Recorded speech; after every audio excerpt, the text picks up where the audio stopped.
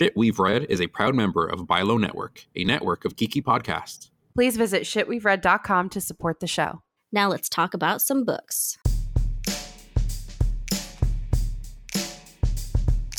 Hello, Internet bookworms, and welcome to another episode of Shit We've Read, a sci-fi and fantasy book podcast hosted by some geeky friends. My name is Jason Rico, and on this episode, we will be discussing The Daughter of Dr. Moreau by Silvia Moreno Garcia. But in order to do that, I got to introduce my co-hosts. Joining me is Bella Romero. Hey, Bella. Hey, you guys. Oh, wait. I did not like that. My voice cracked. Hey, you guys. It's just me and Rico this time, so this should be pretty fun.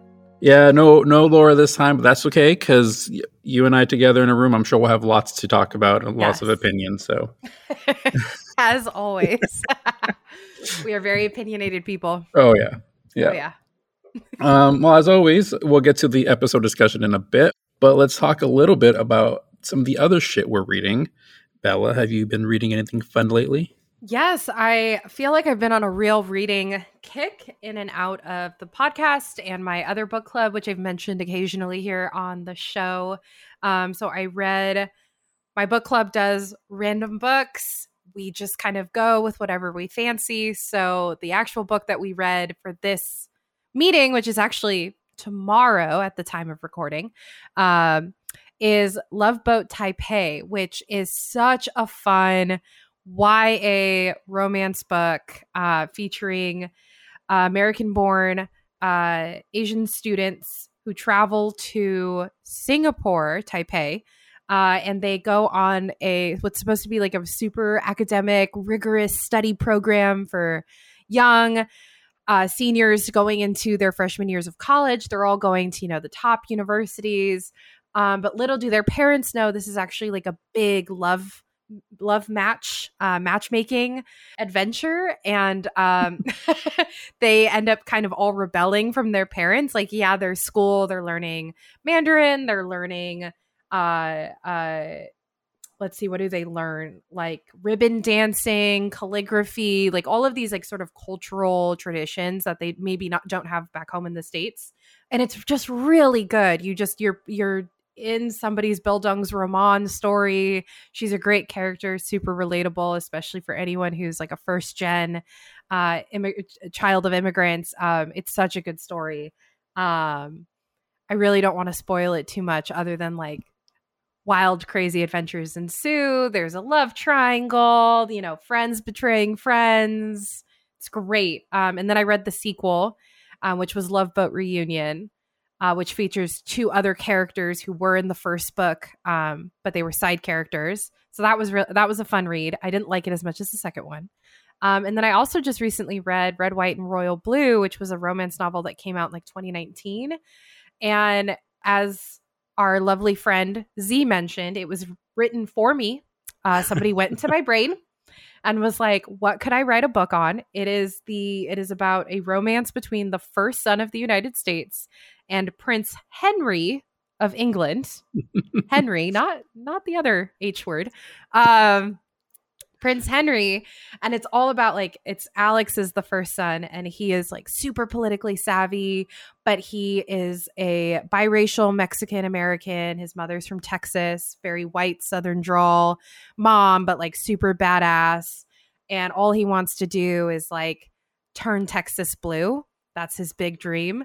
Wow. He wants to like go back to his home state and really make a difference. And he goes on this sexual awakening, discovers his like really, really welcomes his bisexual identity, and a romance ensues between, this is all in like the synopsis of the book, but a romance ensues between the two, and it's forbidden because they're both basically the heads of state, right? Or children of the heads of state of their respective country. And they have to keep it a secret. And it's very interesting. Enemies to lovers. Really great writing and very spicy. I was shocked at the spice. I was reading this on my family trip in Idaho and was like, oh my, I need to be in a room for this. I'm in the living room. Grandma's over there. Nieces are over there. I never would have guessed it was spicy from the cover. Right? It is, for those of you listening, please Google this cover. It is like, it looks like a super cute rom-com movie poster. It's adorable. Great artistry by the cover artist. Completely thought this was going to be a PG, maybe PG-13 romance novel. No, it got a little spicy. I was shocked. I don't know if I'd give it a rated R, but it was graphic. I liked it though. It was very good. The scenes were written beautifully. I mean, I had no problems with this book. Nice. I highly recommend it for anyone looking for like a modern romance novel.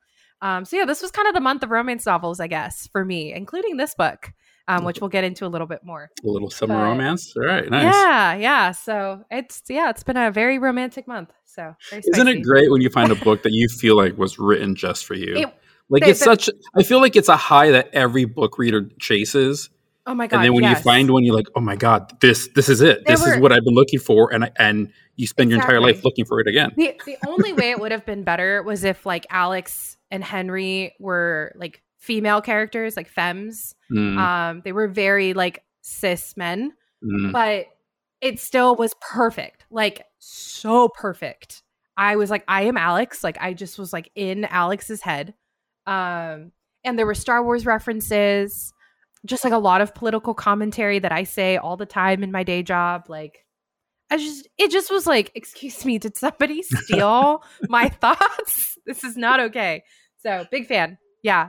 At that high, I haven't felt that in a long time. So that was really fun. You know, it would be kind of a funny exercise to do. You, me, and Laura all write down the ingredients that would make our perfect book. A blind date? And then the other ones have to try to find as close to it as possible and see who gets closest. Oh, that's going to be hard. I think you guys will be really good at that. I'm going to be really bad, but we should try it. We should do it. It'll be tough because I feel like I've already found it, but potentially. So, but yeah, I don't know. It could be fun. Yeah, we should. You guys, maybe this is going to be a new episode segment, little like mini-sode when we just need to fill content. Yeah, absolutely. Yeah, that'd be blind fun. Date with a book. I have a couple blind dates with books sitting on my bookshelf that I'll probably get to now that I've done my homework for my book club and the podcast. Nice. But what have you been reading, Rico? Have you found any books that are written for you? Any that brought you joy, sparked joy in your life? You know, actually, kind of. I mentioned this, I think, the last episode, that I was going through a bunch of Isaac Asimov's books because I had read I, Robot and then found out later that his Empire series and Foundation series all took place in the same universe over a span of like thousands of years.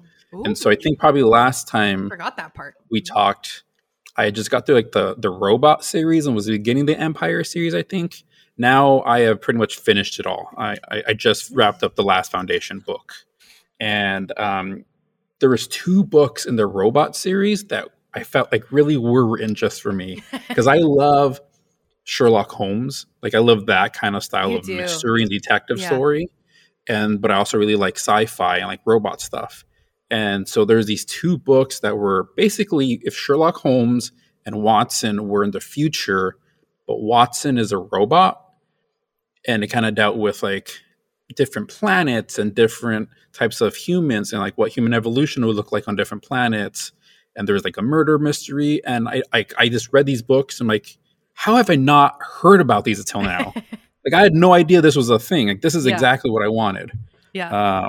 Unfortunately, after the Robot series, the Empire series, not my cup of tea at all. Too political. I don't like political stuff very much. That's true. That is where that's where we diverge. Yeah. And then the Foundation series, there was the original trilogy and then 2 prequel books were in later and then 2 sequel books were in later.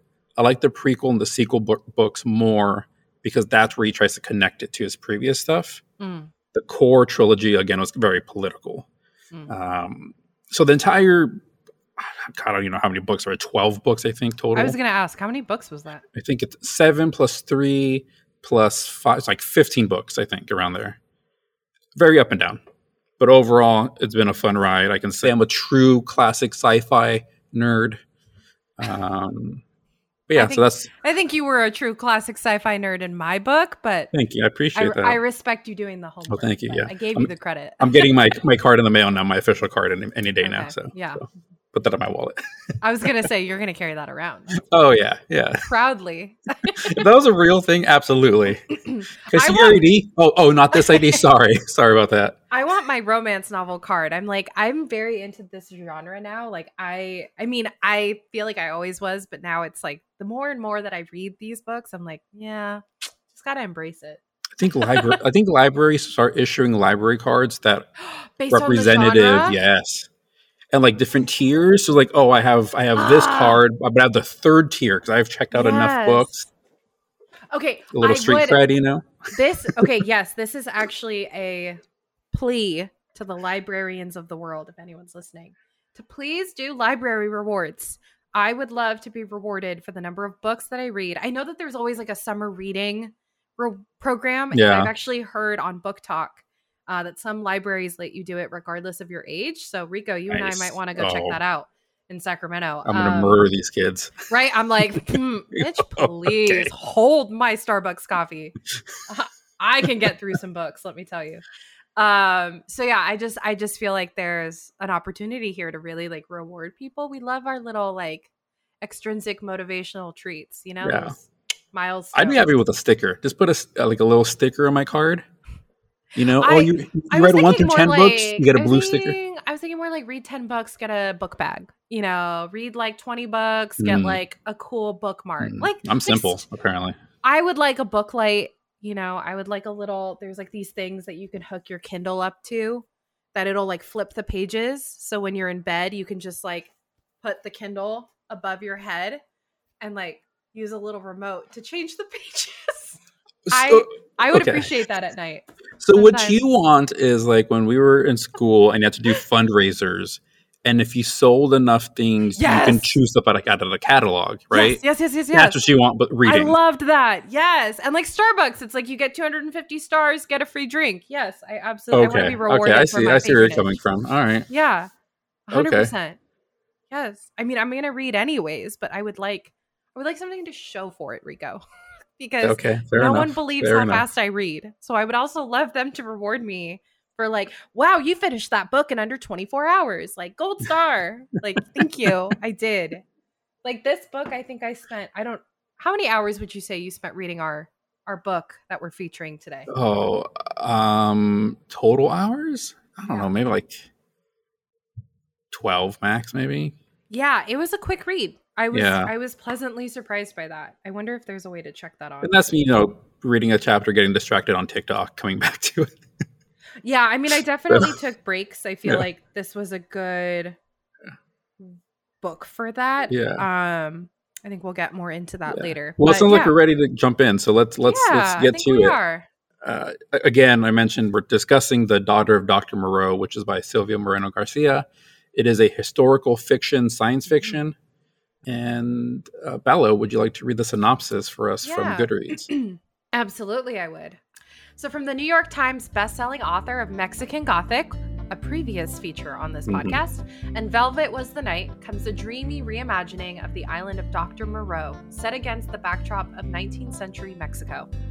Carlota Moreau, a young woman growing up in a distant and luxurious estate, safe from the conflict and strife of the Yucatan Peninsula, the only daughter of either a genius or a madman. Montgomery Lawton, a melancholic overseer with a tragic past and a propensity for alcohol, an outcast who assists Dr. Moreau with his scientific experiments, which are financed by the Lizaldes, owners of magnificent haciendas and plentiful coffers. The hybrids, the fruits of the doctor's labor, destined to blindly obey their creator and remain in the shadows, a motley group of part human, part animal monstrosities. All of them living in a perfectly balanced and static world, which is jolted by the abrupt arrival of Eduardo Lizalde, the charming and careless son of Dr. Moreau's patron, who will unwittingly begin a dangerous chain reaction. For Moreau keeps secrets, Carlota has questions, and in the sweltering heat of the jungle, passions may ignite. All right, thank you for that. Yeah. Before I ask you for your first impressions, I have a couple questions I kind of want to ask you. Mm-hmm. So the synopsis states, and maybe listeners you already knew, but this is a reimagining of The Island of Dr. Moreau by H.G. Wells, which was written, I think, like 1896, around there, give or take. Over 100 years ago. Yeah. Yeah. You yourself, Bella, are you familiar with the original story, or did you come into this blind? I came into this semi-blind. I've never actually read the book. Okay. It's been on my list. I feel like it's a classic. Mhm. Everyone talks about it. It's had many films Mhm. and other retellings. So I was familiar with the story on a very like high level idea. Like I understood who the doctor was, the hybrids, that there was, people who came to the island and disrupted their community, chaos ensued, people died, etc. So I was kind of familiar with the structure of the story, the main points. Gotcha. Mhm. Because I'm always curious when people have either read a original source and read a reimagining, what Mhm. that how that influences their enjoyment of the second book, right? Like, does it set up any expectations? Are you waiting for certain beats of the original story to be met? And when it Yeah. doesn't, does it disappoint? So it'll be curious because I've read the original novel, so I always come at it from that angle, which Yeah. does influence my enjoyment of it. So I'm curious to see how our enjoyment differs because of Yeah. that. I mean, there were definitely moments where I was expecting certain things to happen Mhm. based on what I knew of the novel and the story. But I don't think it ruined my enjoyment. I think I was mostly curious as to why those weren't there, but understanding that we've changed the setting, we've Mhm. changed the characters and their relationships. Um, that didn't impact me too much. I think it just mostly had me thinking like, oh, I see how she changed that then, or oh, I see why this didn't happen. But without getting too spoilery, it definitely left me with some questions. Okay. Not good or bad, just questions. So Questions. Okay. Well, another question yeah, for you, based on we're talking about expectations. yeah. You mentioned we've read Mexican Gothic for the Mm-hmm. podcast before, Mm-hmm. so we're both familiar with the author already. Mm-hmm. Did your experience with the author set up any expectations for you, and of like, oh, I really like that previous book, so I have high expectations, or whatever. Yeah. So reading Mexican Gothic, I think one of the things we talked about was that book was a slow burn, Mm-hmm. as most Gothic books are. And Mm-hmm. I think that I knew going into it that it was going to be a slower burn than some of the romance books that I've been reading were like very, very fast. But I was pleasantly surprised that this one was a little bit faster. I felt like there was more happening overall. The pacing, I think it starts off pretty slow to give you a sense of like life on the island, who the characters are. There's a time jump. Um, so yeah, it was really interesting. She definitely did a different job on this one in terms of pacing, which was a nice surprise. I think that's why this book went so fast. I think in general, her books are very easy to read. So that was really nice too. So I know like you were texting me like, have you started yet? And I was like, nah, like I know I'm going to read this book really fast. But I mean, I did start it earlier than the last one, but I still finished right up until we started recording. Yeah. But that's life. That's how it happens. Yeah. But no, I think it was mostly about the way that she tells the story and the pacing that I was really curious about, and her language. I knew going into it that there would be some language that we would need to kind of like dive into and read up on. She does like to use Mm-hmm. the vernacular, the vocabulary of the demographic that she's talking about. Yeah. So we'll kind of get more into that in the spoilery section. I mean, I think that could be like a non-spoiler, but there was a lot of vocabulary in here that could be challenging. Yeah. There is a lot of Spanish that she doesn't necessarily, like she just kind of slips in there. And as I think we're both Spanish speakers, right? And Mhm. readers. So it wasn't too hard to figure it out. But there were actually some that were like either specific to that day and age, like the word for carriages or like carts, like the way that the people got around. But also like the Mayan words that were kind of put in there. Yeah. Because this area still had a lot of Mayan Indians because it's, what did we say, 18th century or 19th century I think this book Mexico? takes place like 1881 to 1887. Yeah, so there's still a lot of native peoples on the island. They still speak their language. The English are trying to eliminate them. The Spanish, the Mexicans are still trying to get rid of them, but they are still very much around in that area. The language is still prevalent.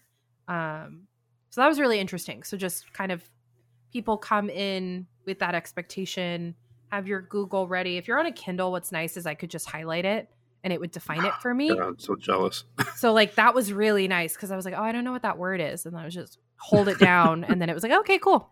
But sometimes even the Kindle like couldn't pull it. It was like, I can't find this word anywhere. So I kind of figured it out through context. So yeah, those were kind of my initial first impressions. Was like I knew language was going to be what I like is that she tries to remain authentic to like the setting that she's put us in. But this was a little bit trickier because I do not speak any Mayan languages. Spanish is very different. But yeah. Yeah, you brought up a lot of stuff that I was going to touch upon. I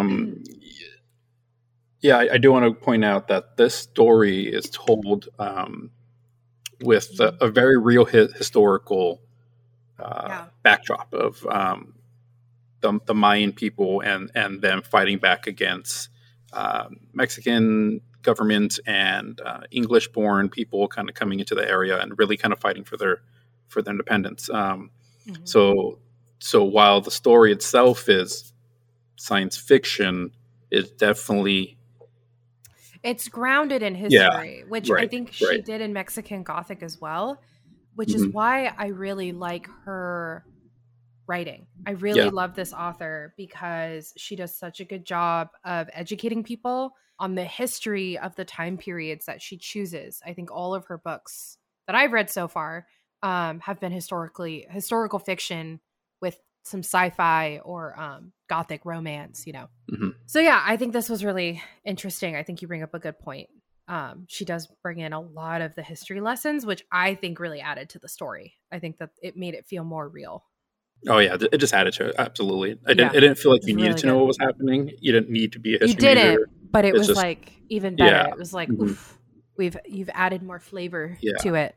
It's like she added some more spice. And even with the Mayan language, that the words kind of inserted in there, like you didn't need to necessarily know what they meant. It definitely helped, sometimes, but it didn't. Context, you could figure it out. Exactly. The way that she introduce the language naturally, you kind of pause for a second, but as you read the story, I don't think I paused towards the end at all. Like by halfway through the book, I was like, okay, I know what that word generally means. Right. If I couldn't find it. An animal. I don't know which animal, but I know it's an animal. I can just move on, right? Yeah, exactly. Yeah. Or like based on the description, I could figure out it was a porcupine or, whatever it was. Yeah. So I did like that. Her creative language, super, super well done. I think she does a really good job of that. Without it also feeling pretentious. It feels very accessible, which I think is great. And I just, I don't know. I not a lot of complaints for this book. Let's just say that, at least for me. No, I'm right there with you. I mean, this isn't spoilery, but I was messaging you yesterday about, I was like, normally I take a lot of notes. I have a lot of questions about things. A lot of things maybe don't make sense. For this story, I was just in it. I didn't really take any notes. I was just enjoying it.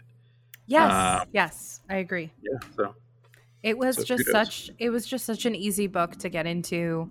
Like you said, I didn't have to question a lot. I mean, I think one of the things that I did in my research on the original story was like, what was the reception to Dr. Moreau?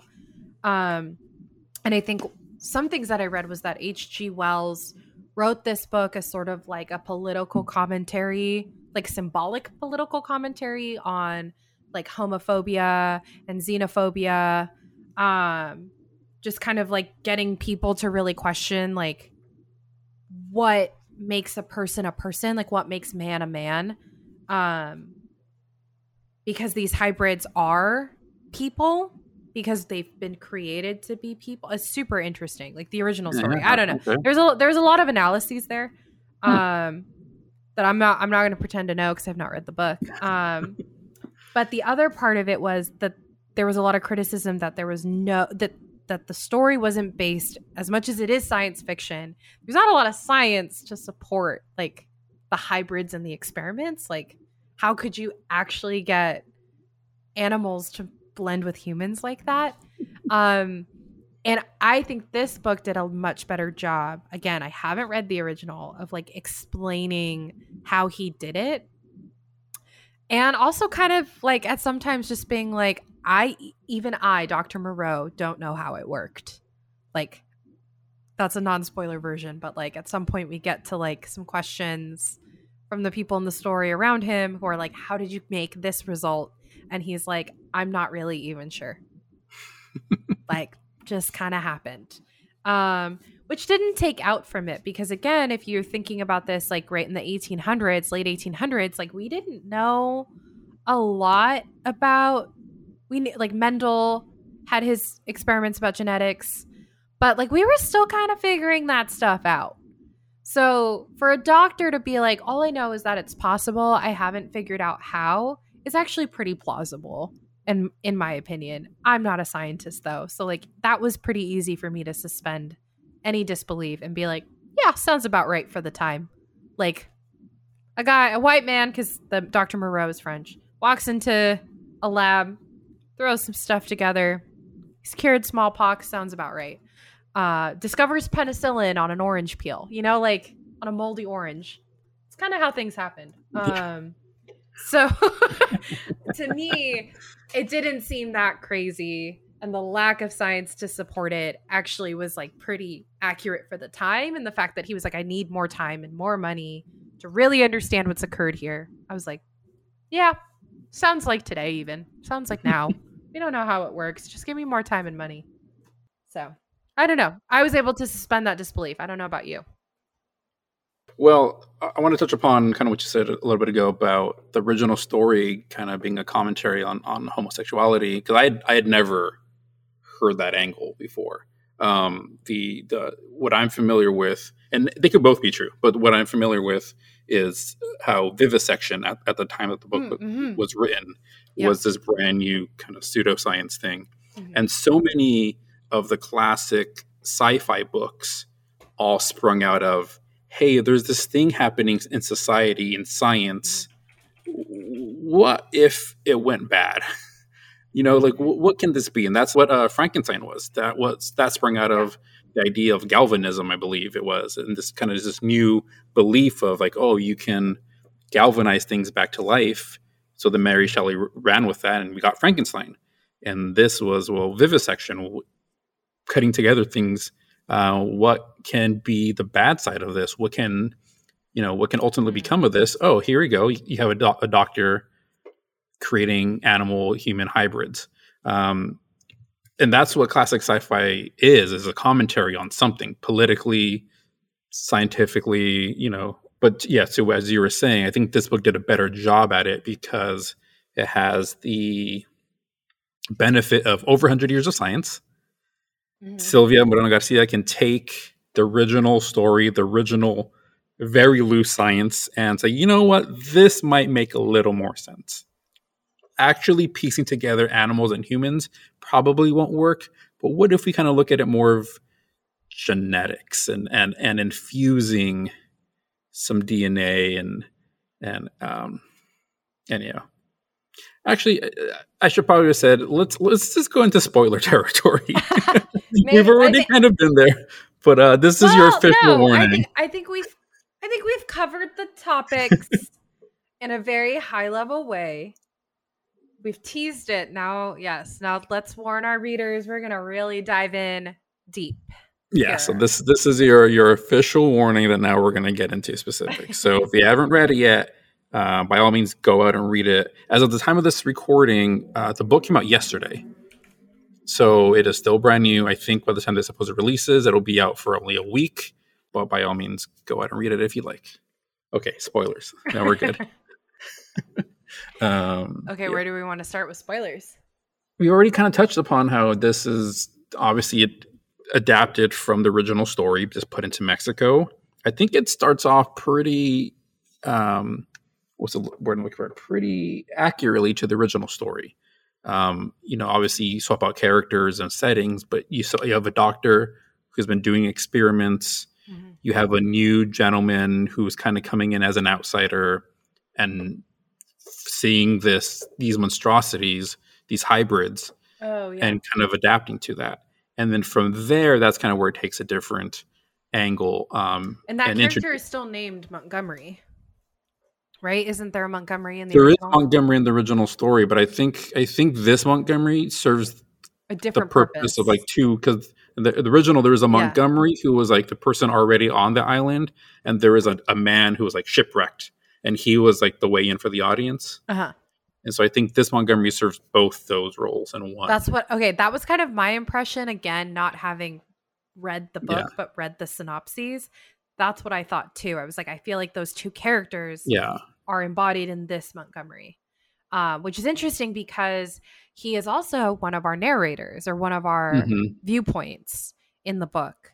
So it's told from the perspective of Carlota and Montgomery.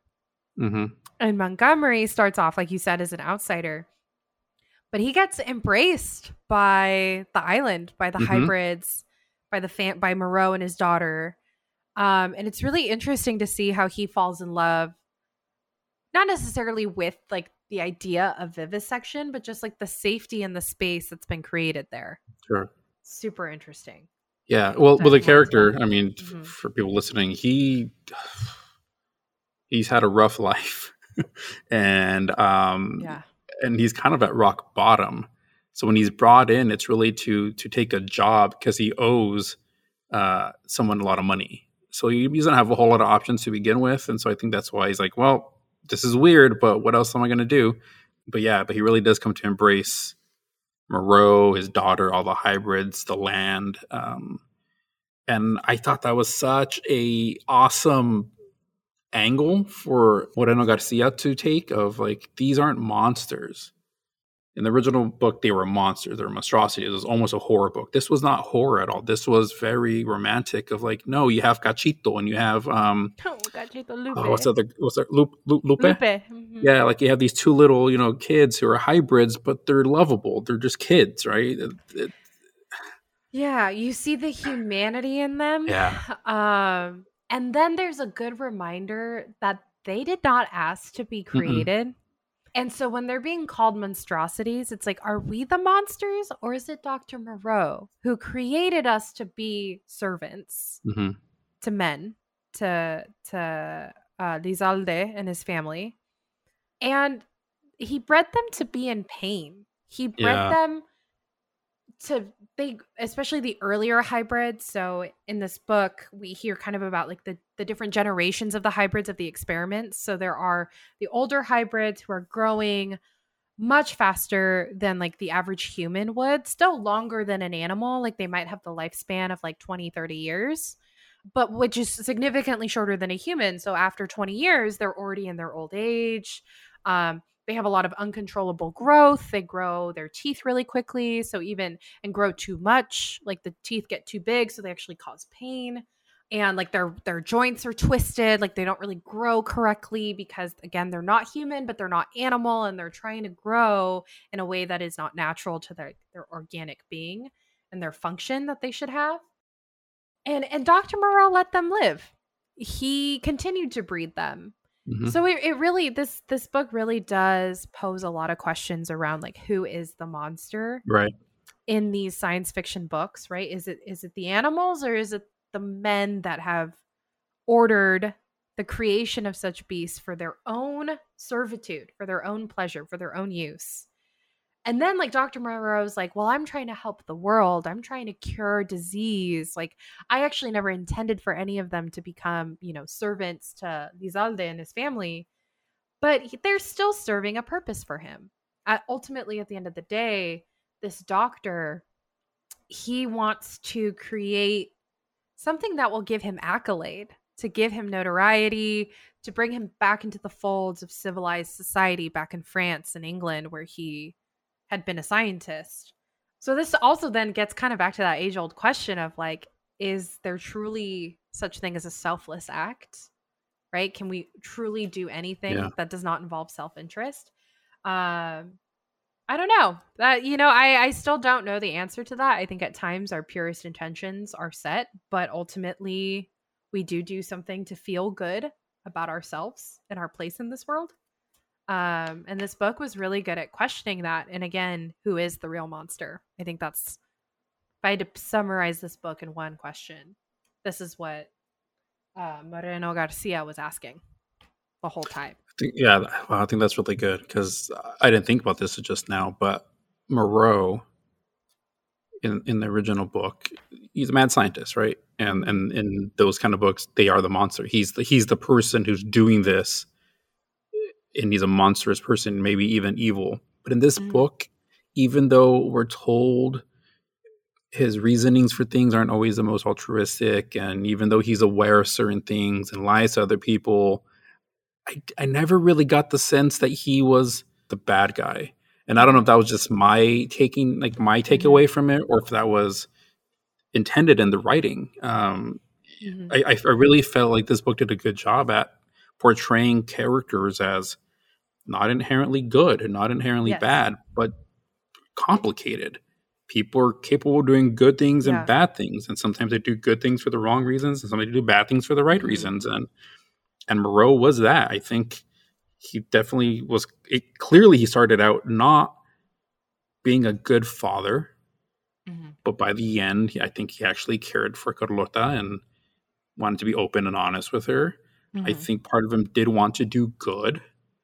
And even though he was building these hybrids as potential laborers, he was also trying to prevent that life for them at the same time. Yeah. And so it's this weird of like, is Moreau a bad guy or not? I don't know. Like, I didn't Yeah. cheer when he died. I wasn't sad when he died. I just was like, Yeah. oh, I was like, he died as a he result died. of like this That's it. conflict that was Yeah. created. Um, no, and you saying that too made me kind of think like there was also this element of like, instinct, like animalistic tendencies, right? So Carlota, Yeah. and Lupe and Cachito. Mhm. So Cachito is at some point like we do a time jump. So we were introduced to Carlota and Montgomery and Moreau and Lupe and Cachito. And you kind of hear that like people tend to prefer Lupe because she's not quite as like animalistic. Like she doesn't Yeah. She blends in more. she blends in a little bit more, whereas Mhm. Cachito is like very obviously a hybrid. And also the way that he acts, like Mhm. he'll kind of like nip in frustration like an animal would, especially like if he's not getting like sweets. And then we see later on in the novel that he gets defensive of the family, Montgomery and Carlota and Moreau, when the visitors come, Mhm. uh, the owners. And there's a lot here where it's like, how much of this is like humans fighting their animalistic instincts versus an animal fighting their human instincts in the hybrids. And like it makes me think that like Moreau, a lot of his behavior came from like a self-preserving nature, which is very animalistic at the core, right? Yeah. Like Yeah. it's survival of the fittest, right? So as much as he knew that like Carlota and Montgomery and Cachito and Lupe like would be, where would they go if they didn't have funding and have this like safe space for the hybrids? And he lies in order to preserve them and himself to survive, right? And like tries to ship Carlota off to get married Mhm. to Eduardo, which is like the son of Mr. Lizalde. And all of that like could be said as very animalistic. Like that's a very natural instinct. Like preserve, fake it till you make it. Like just try to survive at any by any means necessary. And he did it in a very human way by lying and kind of putting on a show with the hybrids and like, teaching them to behave. He was trying to teach them like these one-dimensional human traits of like be good, be calm, be chaste, be patient, do these things that sort of like subdue the animal within you. But ultimately that animal instinct wins, right? Like our basic hierarchy of needs have to be met. I thought that was really interesting too. That like I don't know if he's evil, it's just maybe he found the balance between that animal instinct and the human side of it and played it really well. Yeah. Yeah. That's a good observation. Yeah. That's good. Yeah. I don't Yeah. know. And that's everybody. That's all the That's main everybody in the movie. I characters. think that's the whole point Yeah. of this. Like, so one of the things while you were talking about the original story, I kind of looked it up to refresh my memory, was like H.G. Wells, part of this was like he wanted to show how like even man is very animalistic. Like even when you mix an animal with a human, the human still has these like animalistic Mhm. tendencies.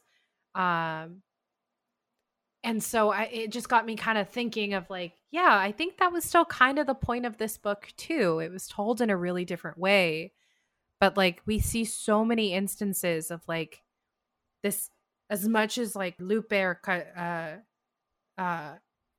right? Yeah, Yeah, Cachito. Cachito. As much as they like try to push that animal side of themselves down, it comes back up in like really stressful situations. Like somebody is yelling, somebody's getting upset, somebody's threatening to shoot somebody. There's a lot of instances of like violence, aggression, and anger in this book between the characters. Tensions run really high, especially again, you've got your basic needs aren't being met. They don't have money. They might get kicked out of their house because Mr. Lizalde, he wants to he wants to prove that his investment's been worth it. And his son is like, yeah, my father wants to talk to you. And you find out that it's because his father's probably going to pull the plug on this whole operation and what's going to happen. And that tensions run high. And we see a lot of that come out to play. A lot of these animal instincts between all the characters, even Dr. Moreau when he beats Cachito. Oh yeah. Like you even like there was a moment where she described it like everyone's like, we think that's enough, and he's like, I think you're right, but he has to like pull himself out of it. Yes, yeah, has like to be snapped out of it. He's like pulling out his cane to like take it further. And even like and it's because Cachito bit somebody's hand. He hurt one of the visitors, and the visitor was like, well, please, go punish him. And even that visitor was like, wait, the cane's too much. Like he's already been beaten. His eyes swollen. He's bleeding. He's cut up. I think he's gotten the point. And even Dr. Moreau has to, take a minute, pull himself out. So it's really interesting, the balance of human and animal tendencies in all the characters, regardless of hybrid status or not. Right. Yeah. It's when we think of an animal human hybrid, at least for me, the initial thought is the human is a little more elevated, right? You're going to try to bring in the more civilized elements of a human to counteract the more animalistic things. But to your point, humans are still capable animals. of really bad stuff. So you can be a fully human animal hybrid and still be capable of so much bad. And that's not because of your animal side. That's all your human side, potentially. Exactly. Like, it's like how much of the human side is human and how much of it is animal? Like, are they truly 50-50? I don't think so. Yeah. I don't know. What else should we talk about? What else? That was real deep. We went. I know, and we didn't even get to home run at the beginning. And we didn't even get to the point that a lot of this is a commentary on race as well. Oh, yeah. I mean, you look at these animal hybrids, and that's easily just it's the colonizer looking down on anybody of color and thinking them as less civilized, right? And so there's that whole commentary too, and that's why I love sci-fi, because you are able to talk about these things in ways that are like, they're obvious, but not so in your face, right? You're able to ignore them. Yeah, you're able to. It's like, okay, this isn't about animals. This isn't about brown people. This is about animals. This has nothing to do with colonizers. No, not at all. Colonized. No. Well, and so it's okay. Kind of getting into that. So Carlota. Yeah. She is described as this like beautiful creature. Mm-hmm. After our, I think we have like a 6-year time jump. She's 20. She starts the novel at 14. Now she's 20. And the most of the novel takes place when she's 20 years old. And she is described with like really dark hair, these beautiful features, very exotic eyes, the subtext being she's exotic. Yeah. Not so subtle subtext. And she meets one of our characters, Eduardo Lizalde, who is the son of her father's benefactor and who owns their property. And he is immediately infatuated with her. She's nothing he's ever seen before. Mm-hmm. He would love to bring her to parties. He would love to spoil her. And even like his cousin Isidro is there. Has traveled with him from their other casa. Wait, no. What was it? Something Hermosa. Vista Hermosa, I think. Yeah, or Vista something. Vista Hermosa, which is like their other house, like their main house on this peninsula. And he's like, I just think he like gets bored. He likes shiny things. Like he had an affair with somebody for 2 months in Mexico City. Then it was over. I don't really want him to do that again. Like she's just a trinket. Like they're all objectifying this young woman who's never been exposed to the outside world. Like she has never left this compound, has only known her father and the hybrids and Mr. Montgomery. It was not so subtle, like exoticism and like misogyny wrapped in. Yeah. But that was the point. That was the time, right?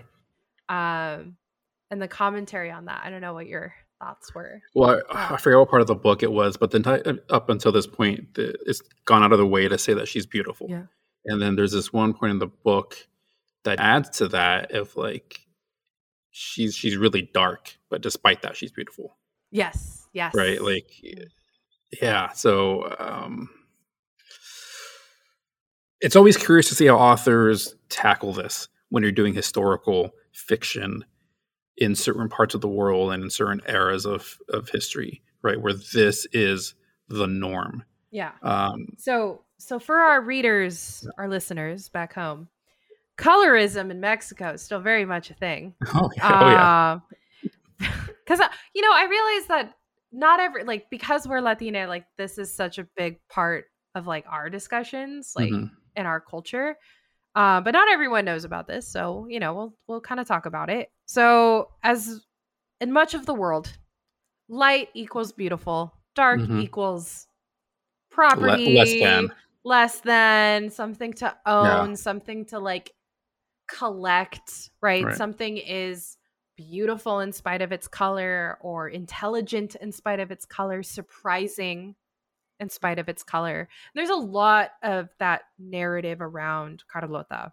I mean, she is said to be graceful. She is said to be intelligent and charismatic and funny and gorgeous and, all of these things, despite her sex and despite her race, despite her obvious coloring.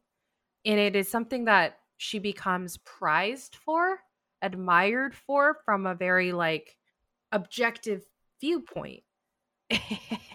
And it was very interesting in this book because knowing that this author is modern author, and knowing also Mexican Gothic, where there was like a similar narrative, I was kind of ready for that. I was like, Carlota's gonna fuck some shit up, knowing that this is kind of how Mexican Gothic went down too.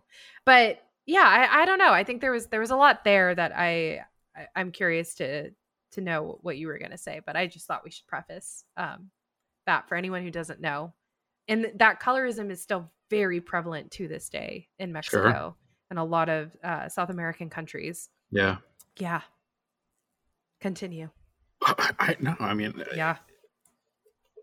Yeah, you expect it. You expect it because of, like you said, if you're familiar with the author, you expect it. If you're familiar with the time and the country and the country politics, and where it is, especially with the backdrop of the Mayan, like I forget the exact term, but that revolution. Yeah, because traditionally Mayans were also darker. The native population is darker. Darker, yes. Yeah, the fair skin all came from Europe. Yes, they were all the Spaniards and the British who came over and tried to conquer Mexico, or did conquer Mexico. And so it was assumed that if you were darker, you were probably mixed. Or directly descended from that gene pool. Yeah. And so I think at one point Montgomery talks about like the hierarchy in this area of the world, and how as a foreigner, he kind of is able to escape it. He's able to get around it because he's a British man, not from Mexico. So he's an outsider, period, but he's a light-skinned outsider. So he recognizes he has a lot of privilege that Carlota does not. So with her coloring, it does come into play with these visitors, how they view and treat her and the rest of the people on the property, compared to her father, who is a Frenchman, and is known to be a Frenchman, and is not described as being white, but we can envision is white, given that he is not facing the racism that she is. So I did appreciate that this author, one, tackled it very obviously from the get-go. And it colors every interaction in this book. I mean, the the microaggressions and the like nonverbal language that she describes in like every interaction between Carlota and even like Montgomery does it to her. Like he'll be like, oh, her beautiful dark hair and her graceful brown skin or whatever, as she like dances around, and how she blends in with the shadows at night because she's so dark. It's like, yeah, that's how she would have been viewed in the world at the time, and especially by men. Yeah. So that just felt really real for me. I also think, though, there's a little bit going the other way, because they make it a point of saying Carlota loves Eduardo's green eyes. Mm-hmm. Right? Which, yeah. So I think the same thing kind of goes the other way, where she looks at him and he is different and light and green, and she's... Well, but she's been exposed to European fashion magazines. Yeah. So her only images of the outside world have lauded light-skinned, lighter eyes. So then it just goes back to society saying this is the beauty standard, which is still the case up to this day. So that's what she's saying. Oh, okay, yeah, that's fair. And she hasn't seen other men other than Montgomery and her father, who are white. Right. So I still think, yes, he's a foreign object to her, but I think that any beautiful man could have potentially had this effect on her. But I think because her imagery of a traditional male, because there are hybrid males, is the European beauty standard. Absolutely. And I think that's why she kind of even says, like, I can't stop thinking about his green eyes. Like, that's all she really likes about him at first, is what he looks like. So I do agree with that. That goes both ways. The like collection and like the admiration of their physical traits is very obvious from the beginning, and is the basis of their courtship for a good majority of the time. They get physical pretty fast, people. Oh, yeah. There is no waiting for marriage in this book. They hide it. Like, they're not like running around being like, yeah, we're having sex over here. But that does happen very quickly, especially given that she has like had zero exposure to men, grows up very pious and not puritanical per se, but I mean, her father isn't really teaching her the birds and the bees. So no. I don't think she knows what any of that is. He's trying to merge the bird into bees, but yeah, exactly. But yeah, so their whole courtship is based around like physical appearance and attraction, not necessarily like who they are. Like, he's fascinated by her, but it's not really going the same way in that sense. Like, she's not like, oh, you're so intelligent for a white guy. And all the girlies say I'm pretty fly for a white guy. I mean, do you think she was a strong female character? I mean, and how difficult is that to write in this setting? I think this author did a really good job of developing her into a strong female character. I think it also stayed very true to the time period, and then true to the characters. I don't want to give too much away because it is a very new book. But there are secrets in this family. And I think that when she uncovers these secrets, she really like embraces a side of herself and empowers herself in a way that felt very authentic to the time period and her circumstances. Like, she really rose to the occasion, really grew into herself as a result of the adversity that comes to play with the family they're getting kicked off their land. They kind of have to fight for their lives and all that stuff, kind of similar to the book, where there's conflict between hybrids and the doctor and Lizalde and everything. So yeah. I think she did a really good job. She was a very interesting character. I think she went from being like very naive, docile, pious young woman to a very strong, skeptical, and, selfish, empowered in a way that she was like, I know what I want now at the end of the novel, and went for it and stuck to her. What am I thinking? Stuck to her guns. There we go. There you go. That's like, yeah, it is. I think it is challenging to write a female character in this setting, because so much of women at the time, they weren't people. They were property of first their father and then their spouse. Mhm. right? That was it. Is like, you do what I say until you're married, and then you do what the husband says. And And there's And- even notes about how like a woman couldn't get married unless her father said so. right. And like she wasn't allowed to leave the house unless her father allowed her after the age of like 20 or 21 or what. I don't remember. There's a whole section on that. And then the book Um, also goes into how if a man sleeps with a woman and like Mhm. sullies her, then she is therefore basically like no good as property anymore. And then you can like the father of the son or what has to pay like reparations for, like, there's like legal consequences. Yeah, Like, they really, they really go to court for that Yeah. stuff too.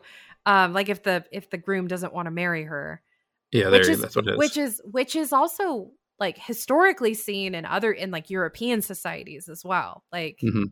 in Europe in high society, yeah, you slept with somebody if a lord slept with another lady or miss who is in society, you best believe if they got caught. I mean, anyone who watches Bridgerton, if they got caught, they had to get married. And that is not a stretch from the truth. That was 100% real. But of course, when you marry or when you cross societal boundaries, like in this case, like Eduardo sleeping with her, he didn't owe her anything. She Mm-mm. was not a woman out in society. Mm-mm. She was a nobody in the middle of nowhere that nobody knew about. He did not have to marry her.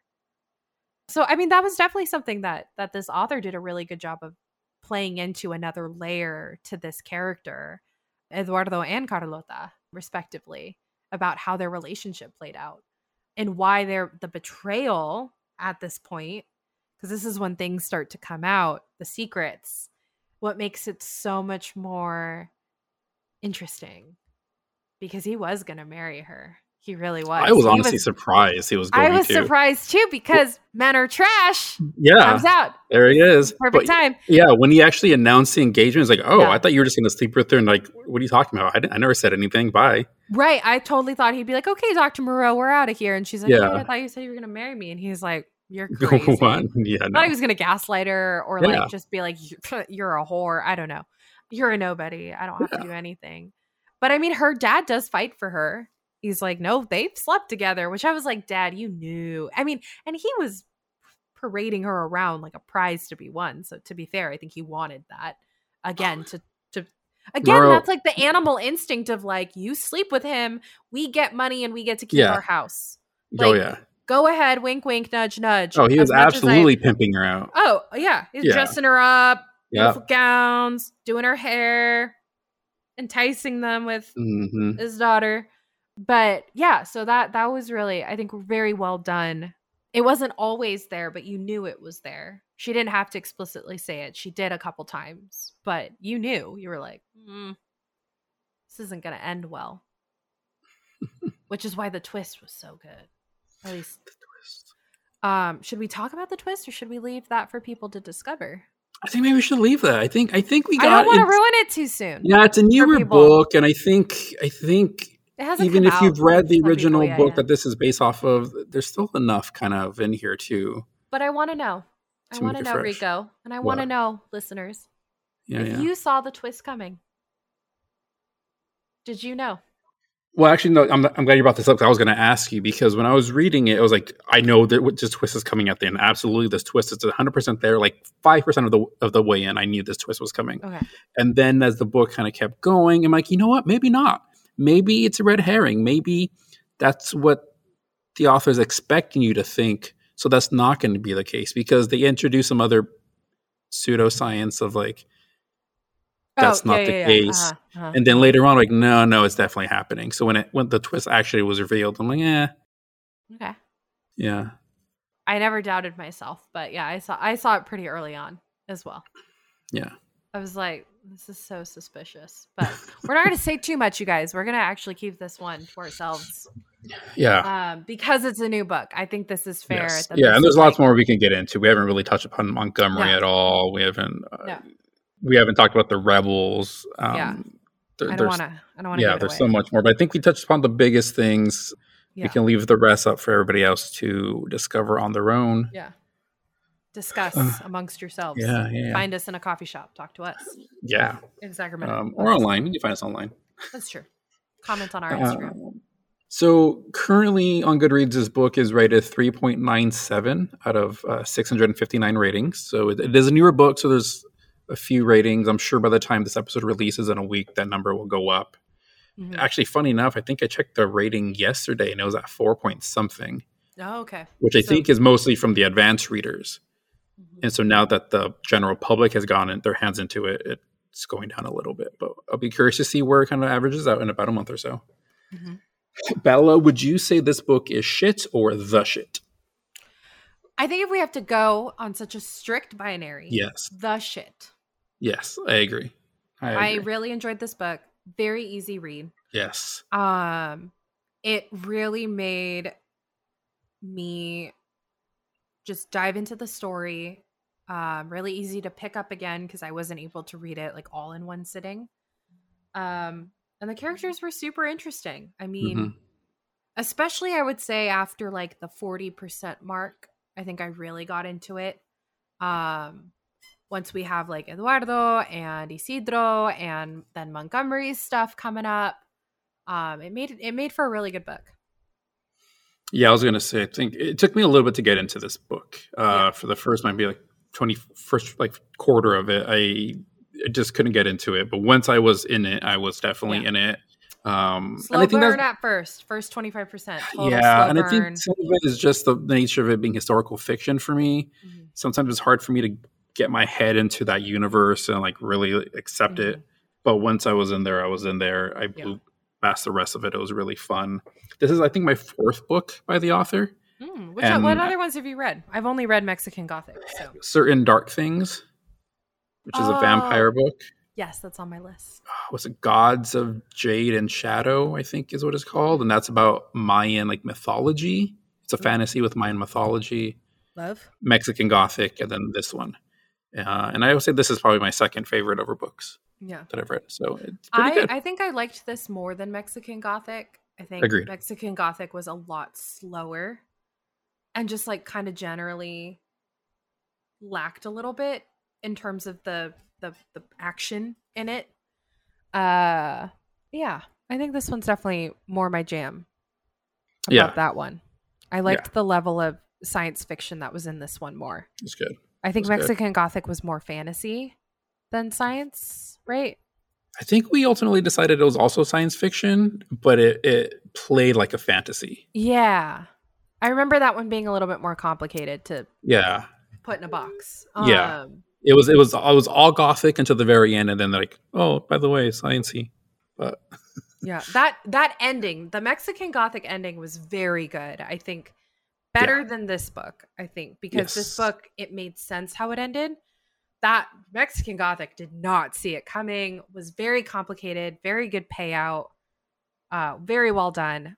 This one definitely you're kind of like, okay, it kind of ended how I thought it would. Yeah. For everybody, but this is also a retelling, so you also kind of know what to expect. which I will say, by no means do you need to read the original before you read this one. There's no. This stands on its own. Absolutely. 100% agree. Yes. Yeah. So I think you can read, if you want to read both of them, I think you can read either in either order. They're totally independent. You can enjoy them both for separate things. But anyhow. Yeah. I'm definitely adding the Island of Dr. Moreau to my to be read pile, which is 3 years long. But I'll get to it eventually. I got to build more bookshelves, man. You guys have unleashed a monster that was asleep for years and has now just gone out of control. The fact that we went to a bookstore to pick this book up and I came out with only a book for our other co-host Laura was a miracle. I practiced self-restraint. I was very proud of you. Honestly, the trick was just not to look at the other books for too long because I would find something I wanted. But I went in being like, any old Little Women books? Nope. Okay, move on. Get in, get out. The trick is just scan the shelves. Yes. If something really sticks out and calls to you, it was meant to be. But do not go searching for any book. Don't go searching for any authors. Just quickly scan, walk towards the exit. Yeah, that's what we had to do. That's what we had to do to survive. We are on a budget. So the book budget is non-existent right now. I went way too crazy for Small Business Month. Or Small Business Day. Or small independent book indie bookstore day. There we go. So yeah, that was a lot. All right. So Well, speaking of your yeah. to be read list, what are you reading next? What am I reading next? Well, we've got a couple upcoming episodes for After Dark. We've got our next After Dark book, which I'll let you talk a little bit more about because you are our selector for this book. Yeah. So I just kind of was like, sure, sign me up. So I have nothing to say about that. We'll let Rico unveil his kinks. And then and then what else am I reading? What's our next book? What's our book after this for August? What month are we in? August? Yeah, so our next book for August is going to be The Book Eaters by Soon Yi Dean, which is out next month. So that'll be another new book that we're reading. And that episode is going to feature returning guest host Sarah Marie Hawkins. Cool. So that'll be the next book. But yeah. Yeah. So that's on my to-do list. I do have a lot of other books. I do want to read some classics. I feel like there's some Jane Austen I haven't read, Emily Bronte, Charlotte Bronte that I have not read. So I bought some at Beers on Indie Bookstore Day that I should probably get to at some point. But yeah, just trying to read more romance novels. So I'm going to be looking to Emma, our other co-host on After Dark, for some recs she sent me. So just getting through that. Nice. Just powering through. What about you, Rico? What are you reading? Well, now that I made my way through all of the Isaac Asimov stuff, I'm back on my bullshit and reading another Star Wars book. It's this one's Shadow of the Sith. It just came out in June, and this is one of the newer novels that bridges the gap between the original trilogy and the sequel trilogy. Mm-hmm. So if you watch the sequel trilogy and you have some questions, this apparently has some answers for you. So I'm getting to that. And because you mentioned it, our next After Dark book, it's called Stalked by the Kraken. And as you hinted to, this is my selection. We kind of agreed that we're all going to be taking turns choosing a spicy book. So this is my pick. It was recommended by a TikToker. And yeah, I just felt like if we're going to go spicy, I want to go kind of weird with it. So of course I had to just pick one with tentacles. Oh, man. Which was, I think, the only thing I was like, you know what I don't like? Tentacles. Look, you had a chance to veto. You had a chance to veto, and you didn't take it. You know what? Because I am resolved to just join on the ride and see where this takes us. Oh, yeah. You weren't on the last one, so this is going to be your first one. This is my first one. Oh, boy. Oh, so I am sorry ahead of time. But apparently it's really good. It has really good reviews, and other people who like spicy books, it's actually really good, which is ultimately why I chose it. Because it was between this one, it was between an Alien one, and it was between, I'm blanking on the third. But I went with this one because it had good reviews. Okay? I chose it for the story. Thank you very much. I'm sure that's what you say to your parents, or said to your parents when they found your porn search history. Listen. You were younger, okay? Listen. I mean, I know the internet was like a thing in your, 30s or something, but... Just delete my history. That's all I ask when I go. Just delete my internet history. Oh, God, no, that's not my job. I didn't say you had to look at it. I just say you had to delete it. Anyhow. No. That's not my job. I'm not touching anything. All right, well, anyhow, so our next After Dark episode should be up in the next month or so. So just keep an eye out for that if you're interested. We're gonna be very drunk for that. So have fun. Oh yeah, it'll be good. It'll be a good time regardless. My goodness. Yeah. And if you're one of my English students, please do not listen to After Dark. It is not appropriate. Oh, that's 18 plus only. Absolutely 18 plus only. Yeah. Anyhow, if you read the Daughter of Dr. Moreau and want to share your thoughts with us, or have any questions, or if you got anything wrong, or even if you want to suggest any books for us to read, spicy or not, let us know on social media. You can find us on Instagram, Twitter, and TikTok at Shit We've Read. We're also on Facebook, but Facebook is a dead social media channel. So what? Do you mean MySpace? Friendster, I think it was. Yeah. GeoCities.shitwe'veread. And as I mentioned earlier, our next book for August is going to be The Book Eaters by Soon Yi Dean, again featuring returning guest host Sarah Marie Hawkins. So come back for that one. That'll be a good one. It's been on my TBR list for a while, so I'm glad we're reading it for the show. At least someone's TBR list is getting done. No. I read 1, add 4. Okay, that's fair. As long as there's a 4-to-1 ratio there, it's all even. And that's being generous. All right, Bella, thanks so much for chatting with me. Yeah, thanks, Rico. This was good. Yeah, maybe we'll do another Silvia Moreno Garcia book next year. Just keep it going. At this rate, we'll just do one a year. I like it. So keep them coming, Sylvia. Yeah. All right. Thanks so much for listening, everybody. We'll catch you next time. Bye. Bye. Shit We've Read is hosted by Laura Benson, Jason Rico, and Bella Romero, with music by Joshua Chilton and editing by Jason Rico. To join the discussion on this and all other books we've read, find us at Shit We've Read on Instagram, Facebook, Twitter, and TikTok. For more information about us or to request transcripts, please visit shitwe'veread.com. This podcast is part of the Bilo Network. Visit bilonetwork.com for more great geeky podcasts. Thanks so much for listening.